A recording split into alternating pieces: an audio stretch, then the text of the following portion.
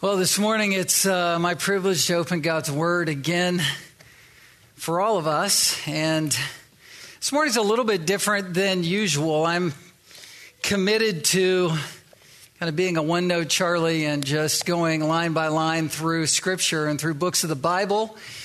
We've been going through Hebrews for some time. We'll be into that again in the fall, but this summer we're in more of a topical series of passages and themes that are on our hearts in particular. And in a couple weeks, I'm going to be traveling to the East Coast to do a men's retreat.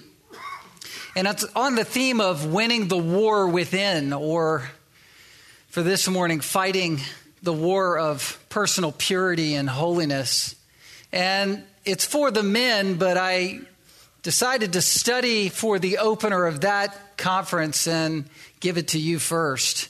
And so when I was with my family down in Homer, and I'll allude to that later in the sermon, but when I was down there, I took some mornings on the Homer Spit out in the beauty of creation and typed this together and pulled my thoughts together on holiness and how important it is for the Christian life.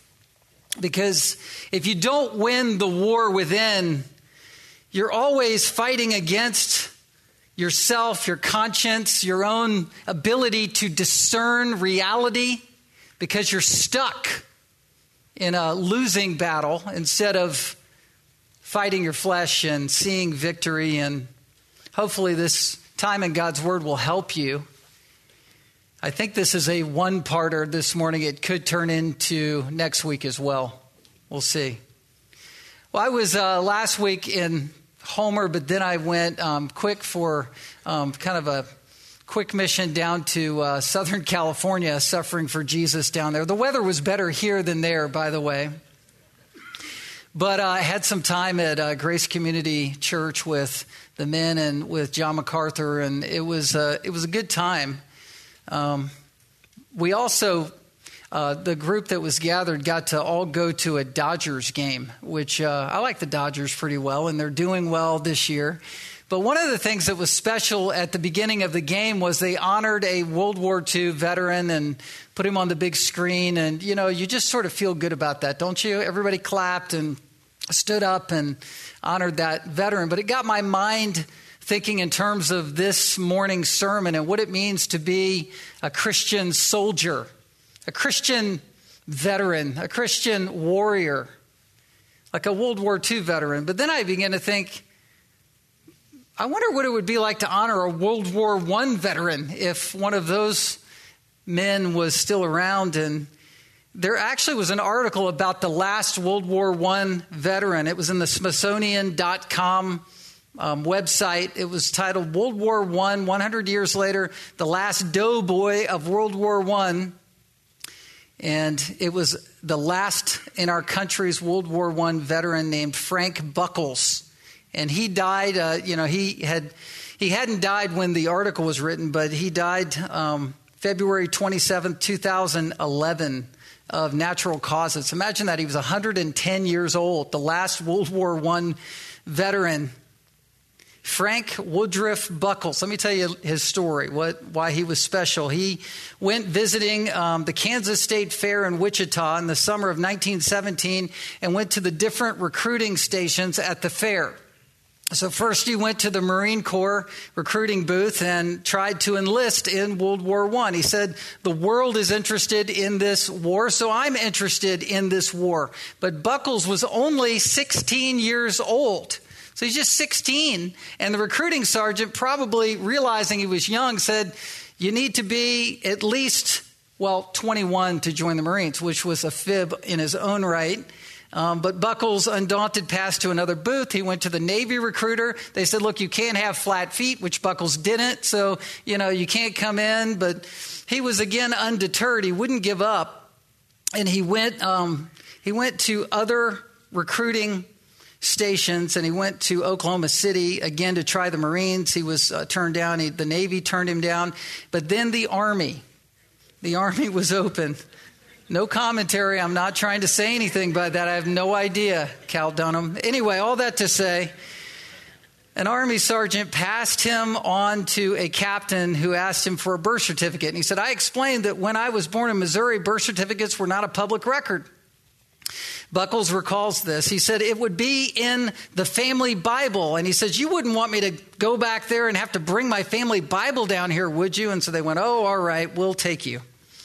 So August 1917, Franklin Buckles joined 4.7 million Americans recruited or conscripted to the new American Expeditionary Forces. They're all gone now since 2011.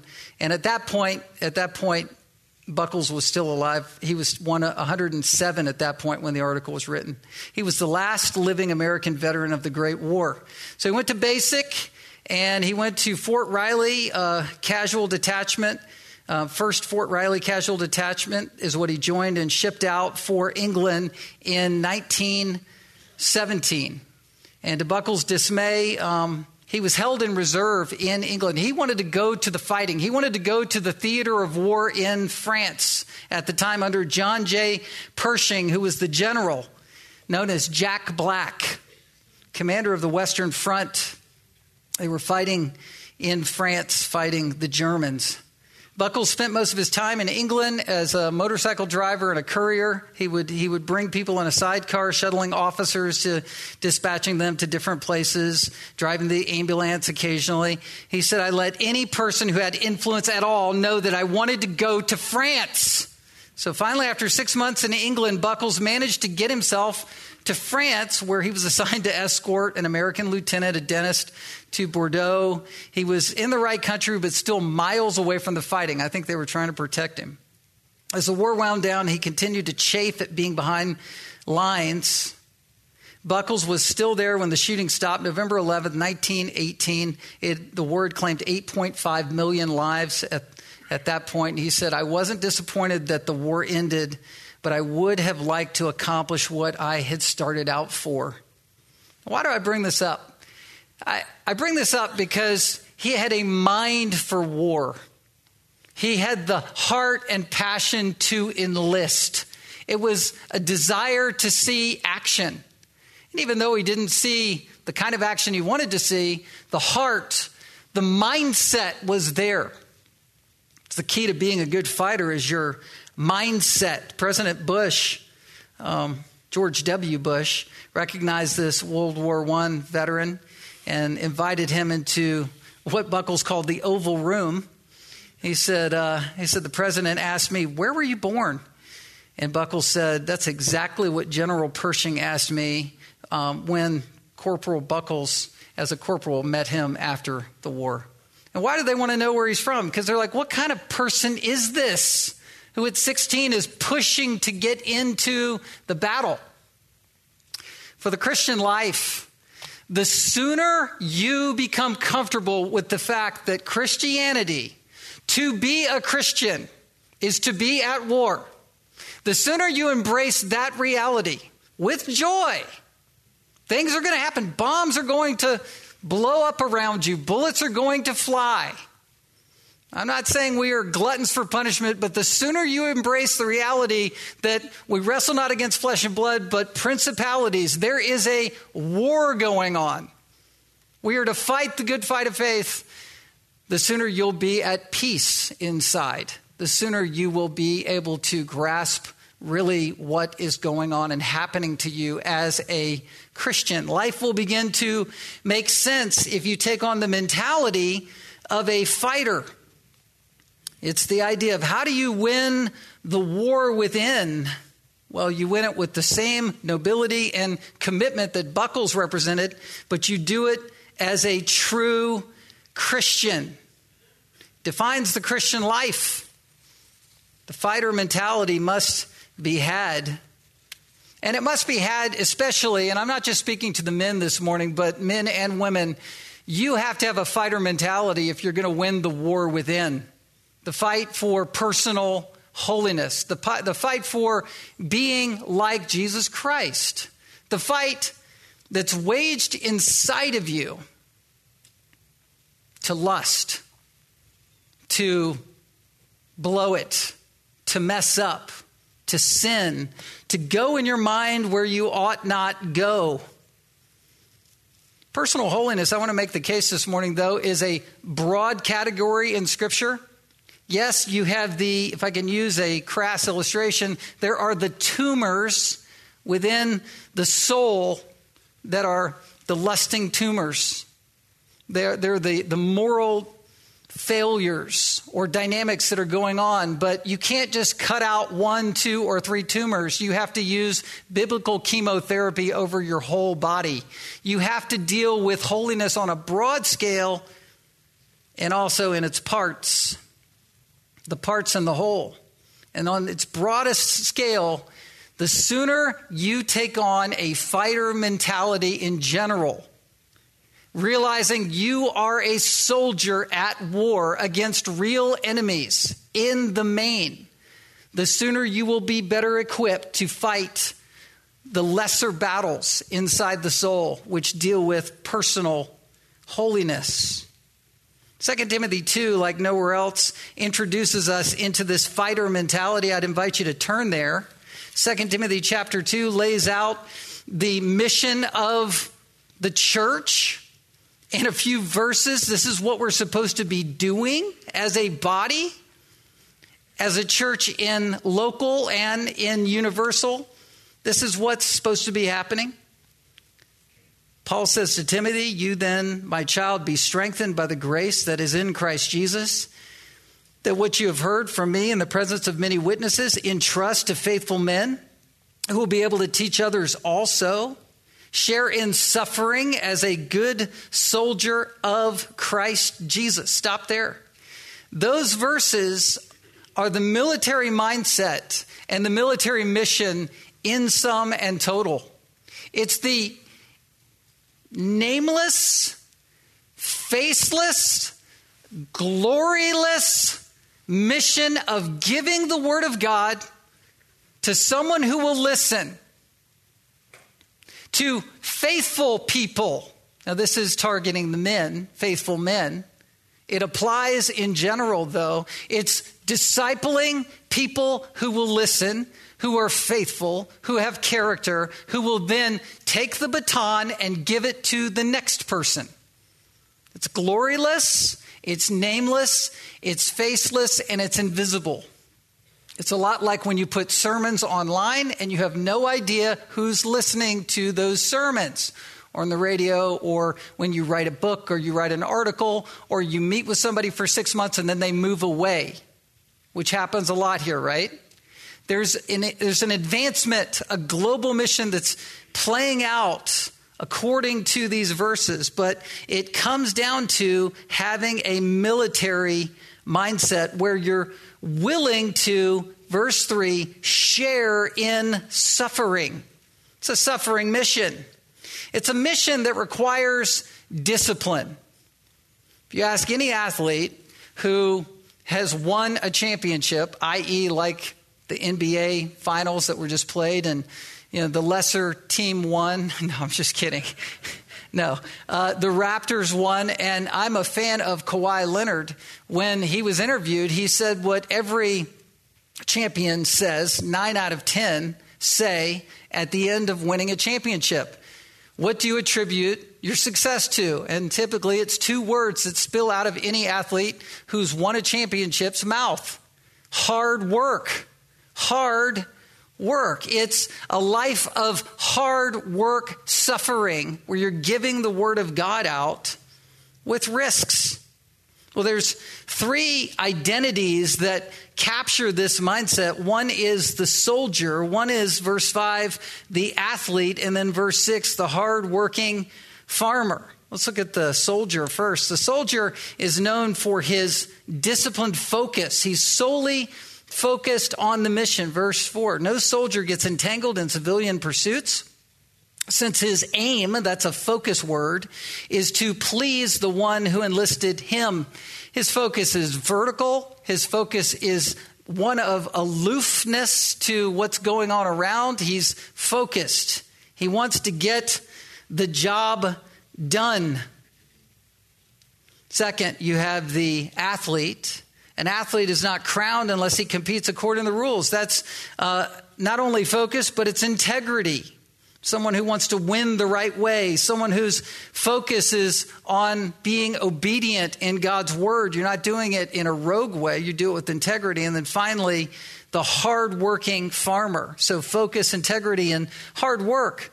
This person, it is the hardworking farmer, verse 6, who ought to have the first share of the crops. What does that mean? That means that farmer, or that picture of Christianity, is someone who is so consumed at their task that they're not even concerned with eating. They're not even concerned with the benefit of what they're doing. That they have to be reminded to take some of the crops for themselves. It's someone who is consumed by the work. Someone who has to be reminded to reap what he or she sows. It's a hard mission. Discipline equals focus, integrity, and work. So does it take this level of intensity really to just be a Christian at all? Or let me ask you this question. Are you a happy Christian? And don't answer out loud. But if you're not a happy Christian, it usually means that you're not all the way committed on this level. And the reason is this. It means that you are being assaulted by enemies. It's like being bullied in school. Are you a happy kid in school? Well, if someone's bullying you, then you're not happy. If Satan is bullying you, if your flesh is dominating you, and you're just chalking up fails, Satan, your flesh, the world, it seems too good. And it's this living contradiction in your soul where you want Jesus, but you want the world, and you know that you want the world. Secretly, you want the world all the time. And so your life spins back on you and you're not happy. So does it take this kind of focus, this level of commitment to be a true Christian? Well, J.C. Ryle, who wrote really the best book on holiness and sanctification called Holiness, he makes the case that knowing your enemies is the key to fighting your enemies. In a chapter in Holiness called The Fight, he points out that we're against the world, the flesh, and the devil. And J.C. Ryle, he's one of my heroes. He was kind of the final phase of the Puritans. He was in the late 1800s, lived to 1900, and died at the ripe old age of 83 as the Bishop of Liverpool. He was the bishop there for 20 years. He had served for 39 years in country parishes in England as a Victorian evangelical. He was fighting the hyper grace movement of that day, which was the Keswick movement, the let go and let God, next level Christianity. You either got it or you ain't got it. And he said, no. He said, Christian sanctification is not an experience where you go to another level or an epiphany where you say, oh, it's all grace and I don't need to obey. That's not Christianity. Christianity is saying, yes, Lord, you are my superior and I am your soldier, I am your athlete, and I am your farmer. And I'm committed to hard work for your glory. It's not hard work where you're earning your salvation. It's just the hard work commitment that comes out of being saved. Work out your salvation with what? Fear and trembling. For it is God who is at work in you, both to will and to work for his good pleasure. God's working, you're working. That's sanctification. It's not salvation. Salvation is God did it, period. But when God does it, he does it right. And then we work and God works in harmony and we grow and we're happy in that growth, but it's hard. That's Christianity. And getting this down is the foundation for fighting your own sin. Ryle was great. I'm going to quote him a few times. He was 6'4". He was a cricketer. He was Oxford's cricketer captain.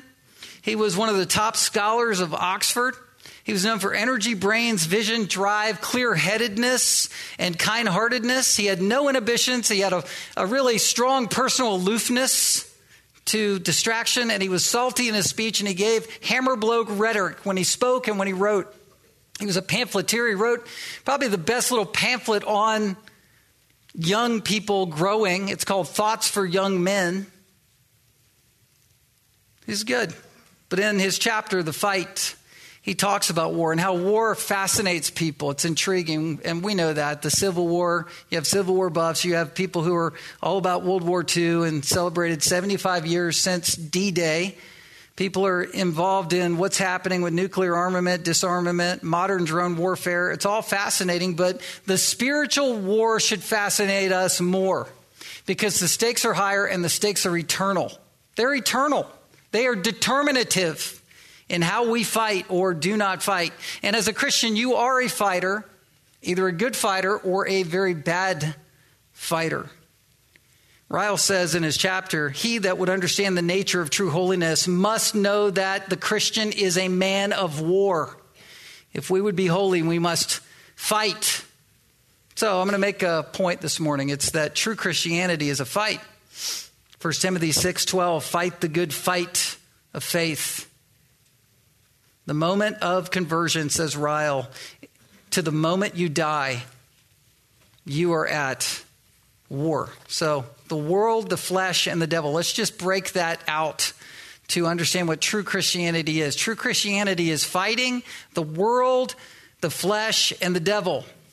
John Owen said, you will be killing the flesh or the flesh will be killing you. Modern day vernacular, kill or be killed. Let's make it practical. You have to win the war within men so that you can be clear-headed and live. Women, don't tempt people with the world, the flesh, and the devil. Don't be tempted towards passive resignation towards those categories. All of these enemies apply to both. Ephesians 2 is where you understand and see the world, the flesh, and the devil. If you would turn there in your Bibles, Ephesians 2, 1 through 3, we were dead in our trespasses and sins. How is that described? In which you once walked following the course of this world. So you have the world following the prince of the power of the air. That's the devil. And the spirit that is now at work in the sons of disobedience, among whom we all once lived in the passions of our flesh. So the world, the flesh, and the devil. These are the temptations that Satan used against Adam and Eve in the garden, and these are the same temptations Satan used in the wilderness with Christ. What does it mean to fight your flesh? Well, you just need to know that you've got flesh. We're going to start with that category that is live. And if you underestimate your flesh, it will be eating you up. It's unstable like water. You're never going to be free from your flesh. It's the principle of remaining sin in your life even after you are converted. Before you're converted, your flesh dominates you. It drives you. After you're converted, the flesh is it's residentially living within you. You can't get away from it. Not until glory. So you got to accept it. You have to fight it. I had a high school wrestling friend that I kind of idolized, and he was a champion. He became a Navy SEAL. He is now a motivational speaker. And in an interview, he defined himself as someone who willingly put himself in miserable circumstances while loving every minute of it. That's kind of like fighting your flesh. You just take it on as a challenge. Mark 14:38, Jesus said, watch and pray that you may not enter into temptation. 1 Corinthians 9:27, but I discipline my body to keep it under control. Romans 7:23, but I see in my members another law waging war against the law of my mind, making me captive to the law of sin that dwells in my members. Galatians 5:24, those who belong to Christ Jesus have crucified the flesh with its passions. Colossians 3:5, put to death, therefore, what is earthly in you, sexual immorality, impurity, evil desire, and covetousness, which is idolatry. Can I give you a tip on how to do that? Yes or no? No, okay, yeah. When you're tempted, and you are someone who is being tempted in your flesh from the inside, you need to remind yourself of who you are. Because we need to be who we are. And just say, I'm a Christian. I don't do that. Talk to yourself. You don't have to tell that. You don't have to talk out loud to yourself in front of people. It could be spooky, but you might. I can't do that. I can't go there because I'm a Christian. I'm blood bought. And I'm going to take that sin and starve it. It's there. I want to eat it. I want to feed my flesh with sinful cotton candy, but that will hurt me. And so I'm going to starve it. John Owen talked about how it's like we nail our flesh to the cross and it wriggles and dies. We're crucifying our flesh and our minds. We need to. The world is the temptation ground for our flesh. The world is on the outside and our flesh is on the inside. And the world will incite our flesh. It's like watching TV carelessly or movies carelessly or humor carelessly, listening to bad things carelessly, letting your eyes wander carelessly. They're the lures of James 1 that dangle in front of us where our flesh wants to, like a pike, in the weeds, it wants to go out and bite it and catch you up short and mess you up. And so you have to starve the world from your own appetites. You have to say no to the world. This is another Ryle quote. The love of the world's good things, the fear of the world's laughter or blame, the secret desire to keep in the world, the secret wish to do as others in the world do and not run into extremes. See the rationalizing of this quote? Just a little bit. All these are spiritual foes or enemies which beset the Christian continually on the way to heaven and must be conquered.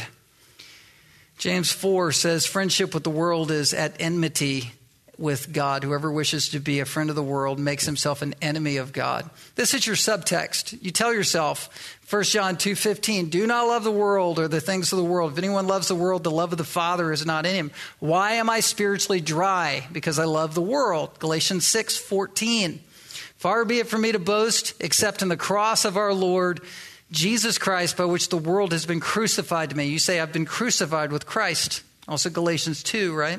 1 John 5:4. Everyone who's been born of God overcomes the world. Romans 12:2. Do not be conformed to this world, but be transformed by the renewing of your mind. Well, there's a final foe. So we have the world, and we have our flesh, and then we have the devil. And the devil is using your flesh and the world all the time against you. And the number one thing that you could do to harm yourself spiritually is to ignore the devil and basically argue that he really isn't after you at all. You're not worth his time. He's really not a real being. The enemy is completely underestimated when you tell yourself things that let your guard down regarding the devil. But he's a lion. He's stalking you like prey. He wants to rip you up. He wants to mess you up. He wants to divide your family. He wants to divide your friends. He wants you to believe false things. He wants to twist Scripture. Those are the fiery darts that are being launched at you regularly. Whether they're dispatched by his minions, who cares? Satan's after you. The Bible says in James 4 to resist Satan and he will flee from you. I take that literally. He wants to ruin your soul. He wants you to become superstitious. He wants you to become mystical. He wants you to become subjective and not objective. He wants you to believe that all roads really do lead to heaven. He wants you to believe that miracles really were not literal in the Bible. He wants you to believe that there are sort of other worlds out there and there's a broader, bigger picture than the redemption story that's centered on who we are and how for God so loved what? The world that he gave his only begotten son. That God's great plan and mission is every tribe, tongue, and people from this world. Jesus died for the world. He wants you to believe in evolution. He wants you to obscure reality. He's doing all of these things and launching all of these false ideologies, false teachings to take the edges off the gospel. He wants you to believe in hyper grace where, it's all the gospel, it's all grace, and it's a distortion of what the true gospel is, which is being transformed by the truth so that you can obey by the power of the gospel. Not a obedience-less gospel. Job said, Job 1:7, where the Lord said to Satan, "From where have you come?" Satan answered the Lord, "From going to and fro on the earth, and from walking up and down on it." Luke 22:31, "Simon, Simon, behold," this is Jesus talking, "Satan demanded to have you that he might sift you like wheat." John 8:44, Jesus to the Pharisees, "You are of your father the devil, and your will is to do your father's desires." He was a murderer from the beginning and has nothing to do with the truth, because there is no truth in him. When he lies, he speaks out of his own character, for he is a liar and the father of lies. He wants to lie. Immorality is okay. That's what he says. It won't hurt you. It won't wreck you. If nobody knows about it, then it's fine. Those are all lies. Those are all distortion switches that mess up your ability to think clearly.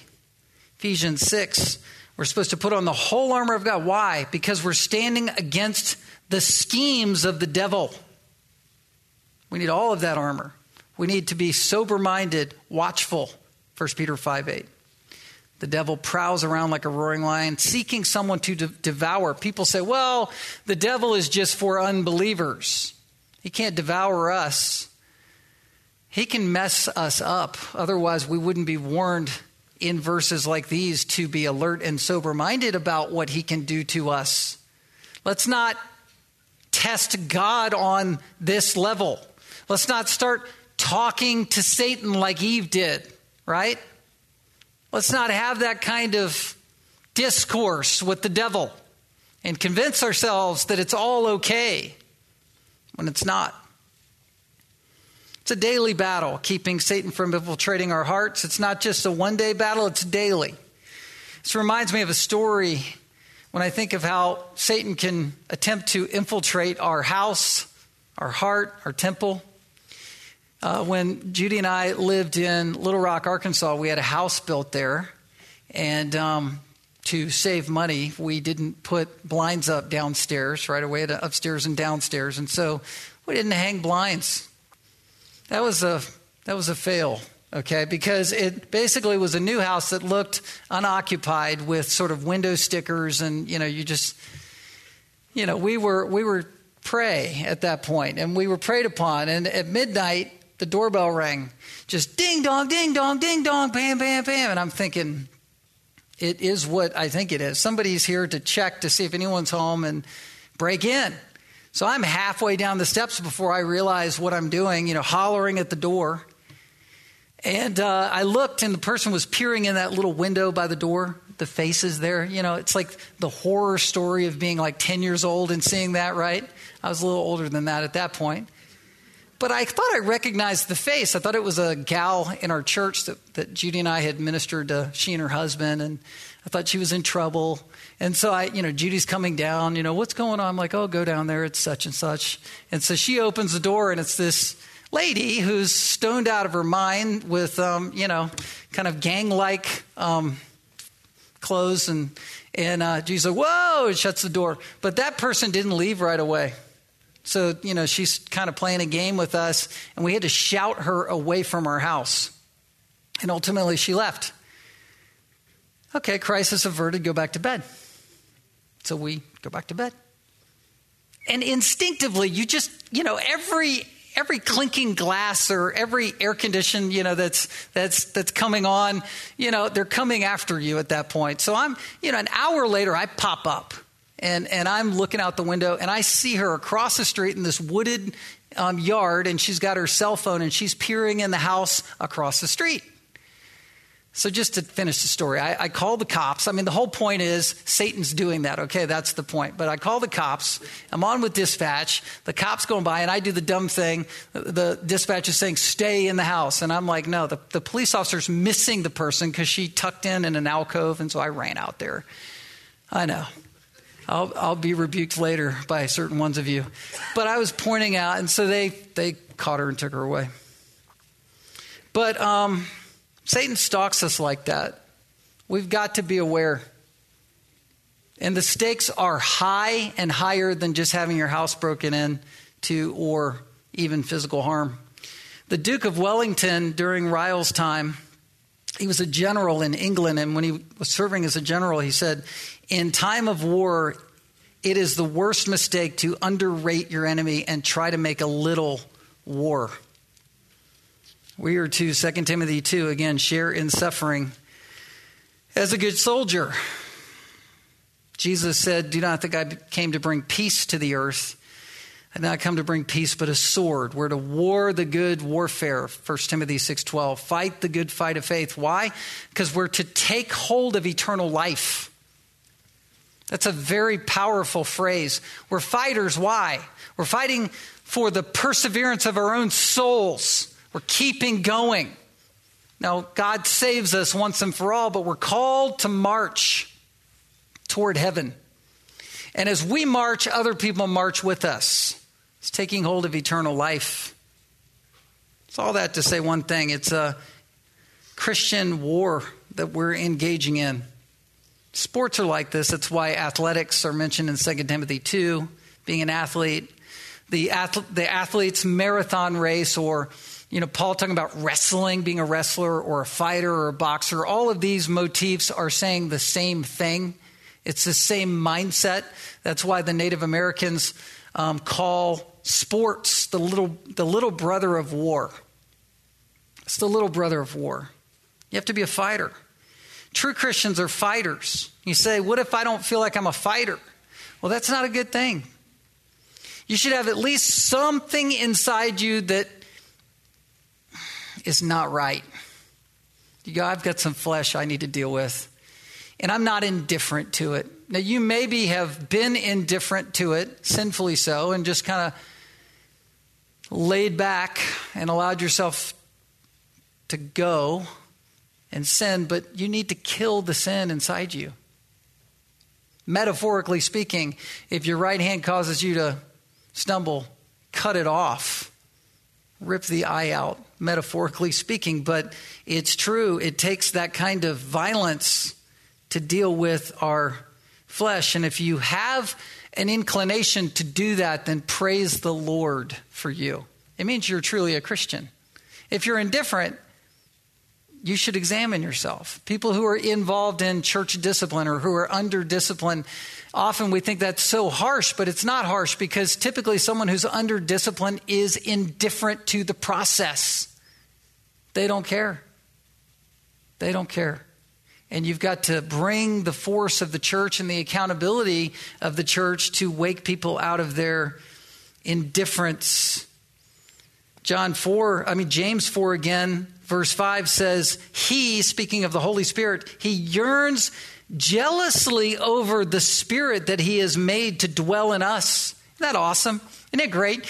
I'm indifferent. I haven't been fighting very well. I need this wake-up call. And the Holy Spirit's on you, right? On you. Quickening your spirit to say, yeah, I want to fight. It's the Christian life. There's another main battlefront I want to just touch on, another arena, and it's the arena of the mind. All satanic attacks are to the mind. And you can connect that to the appetites.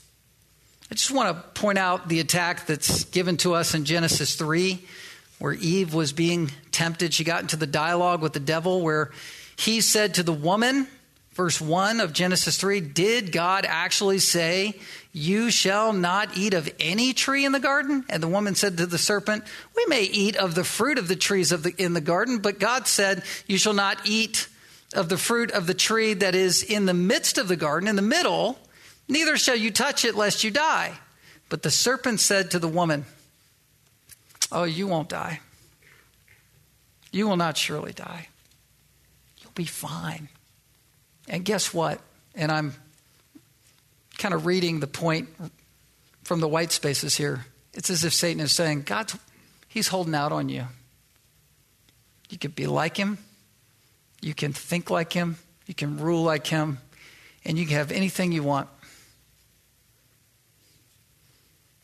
And what he told you not to do is what you absolutely should do. to get what you deserve, what God's withholding from you. That's satanic. And that's exactly the same lying train of thought that Satan whispers into the heart. Say, you're not going to die for that. And they didn't immediately physically die, and that's an incredible picture of how sin is. You think you got away with it, you think you're fine, and then it's coming. And you live in fear of the judgment that's going to come. So when the woman saw, verse 6, that the tree was good for food, that it was a delight to the eyes, and that the tree was to be desired to make one wise, she took of its fruit and ate. And also she gave it to her husband who was with her. Satan snares the appetites. It's the lust of the flesh, the lust of the eyes, and the boastful pride of life. It's the world, the flesh, wanting something that the world is holding out there that's attractive. It's these satanic lies of the devil all coming together as one horrible trifecta. And it comes down to our pride. People come in the name of Satan and sell a false gospel, a candy-coated Christianity that says Christianity has no suffering, has no enemies, has no fight, has no hard work, no discipline, nothing. That's Christianity. And guess what? That form of Christianity sells.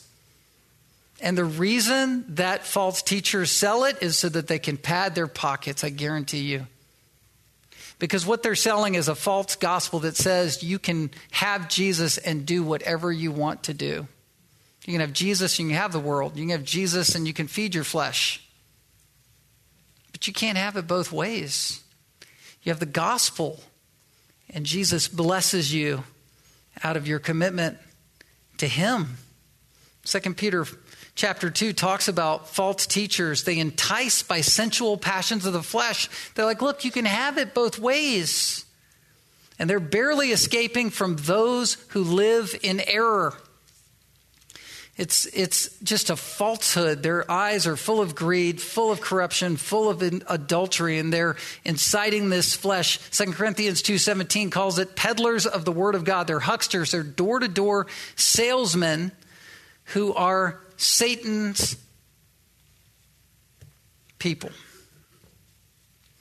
I was talking to a lady who was sitting next to me on the plane ride back. And it was sort of on the last leg or second to the last leg. We do a couple legs to come up here, right?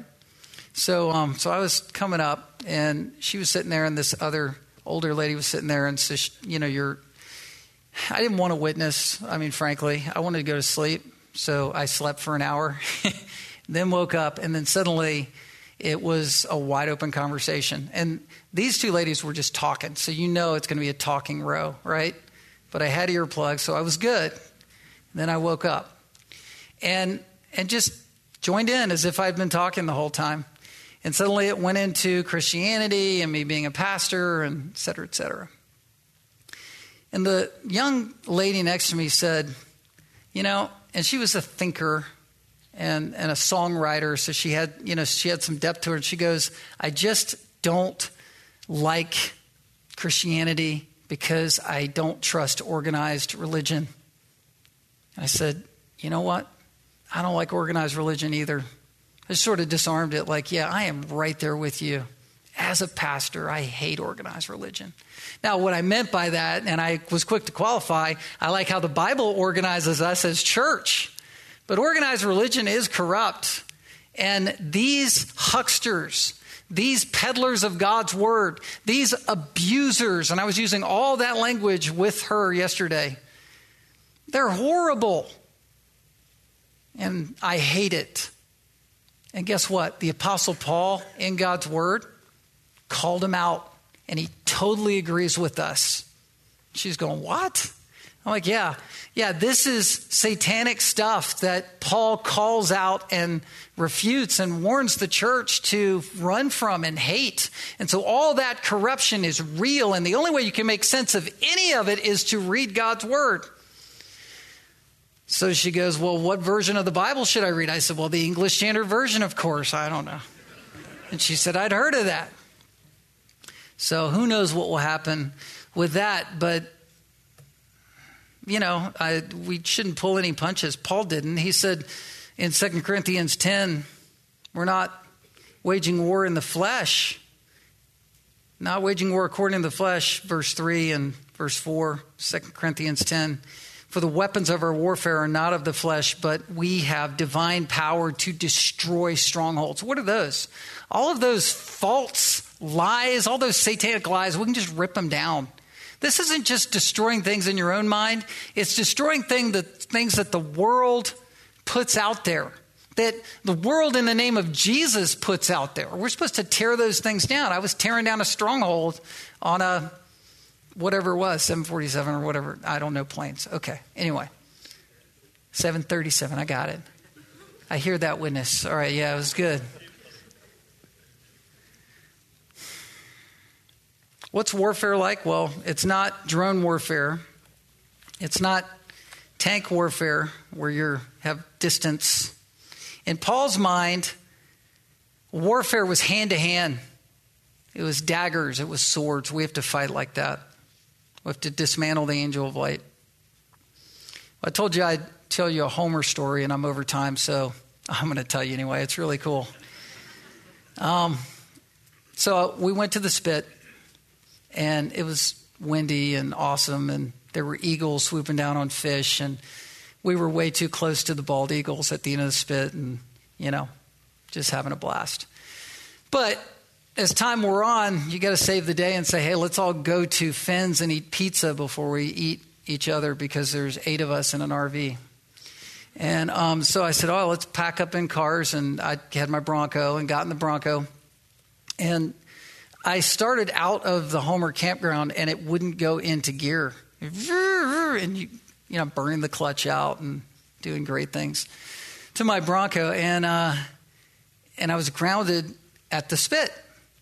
And what that did is it caused me to get in contact with the one couple that I know there, the one family, and call them Christian people that I love and say, help. And they said, call this person. He's the mobile mechanic that will help you. And somehow I got a hold of that mobile mechanic. And every time I was telling people that this person was on the job for me, they're going, I don't know how that happened on Saturday. But I got to know this guy, and we crawled under the Bronco, and I'm like, you don't care if I watch you do this, right? And it was just fascinating. And he fixed my problem. The stick and the tower the pin was messed up, and he found a part. It was just amazing. So he did this, but what was cool for me is I had been tipped off by the guy that told me about him that he had a really interesting survival story. And so I began to talk to him about this. And I said, what happened to you on your snow machine? And when did that happen? It was like 3-4 years ago. He went on his snow machine and saying, look, I know every tree, every turn. I was born there and raised there. And I went out on my snow machine, and suddenly there was a whiteout. You can't see 10 feet in front of you, 5 feet in front of you, total whiteout. And so at that point, you have a choice to make. You either dig a hole and set up, bivouacked with your snow machine and your leeward side to the snow machine to block the wind. I learned all that when I was there. It's great. Or you immediately either walk out, you abandon your machine and see your trail and run back on your trail because that's all you've got to tell you where to go, or you turn your snow machine and ride out. He didn't do any of that. He got off his machine and decided to stroll around and see where he was. He took matters into his own hands. By the time he circled back to his machine, guess what? Where's my machine? It's covered with snow. So he said, at that point, I was stuck to stomp snow and just walk and try to, in his best internal GPS, navigate home. And he was just walking around aimlessly for 2 days, and then day 3. And he got to the desperation point where he did what you cannot do, which is you start to eat snow, which is basically saying, I'm calling it. And at that point, the search and rescue pilot on the final day with the final round and the final pass said, I'm going to go off the normal routine, off the normal grid pattern, and go over here. Just somehow, intuitionally, went over there, saw him, dropped supplies, chopper, helicopter, rather, coming in, rather. Yeah, and rescued him. But at the end of the story, I realized, and I didn't use this as a evangelistic moment. Maybe I should have, but I realized he didn't really get the point of what had happened to him and what had gone wrong. Yeah, horrible circumstances had gone wrong, and miraculously he was rescued, but he didn't understand why it really went wrong. And then I go back to the family who lives in Homer, and he tells me his survival story that happened just this last winter. And he says, listen, just like this guy, I went out on my snow machine. I've lived here my whole life, and I know every tree and every turn and every trail, and I'm out there. And the wife is sitting there and going, yeah, as he went out, it just looked bad. The weather was bad, and it's kind of fresh snow. And I just gave him to Jesus because I knew something was going to happen. And suddenly he's riding around and he's trying to go somewhere, but he's crossing his own trail because another whiteout had taken place. So instead of him getting up, leaving his machine, looking around, taking matters in his own hands, he decided to be humbled in the moment and say, I need to find the trail, point my machine, and go just back. And he did. And he used that as a life moment for him to evaluate his own heart, evaluate his family, evaluate his priorities. And he was working 2 jobs. He dropped a job immediately and just solely focused and turned it into a spiritual rescue and a spiritual growth story in his life. It was fantastic to hear that. If we aren't humble with the world, the flesh, and the devil, we'll be like scenario 1, and we might not get out alive.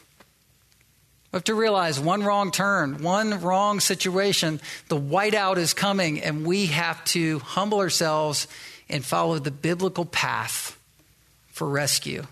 So perhaps you say, look, I haven't been fighting, I haven't been doing well, I've been losing.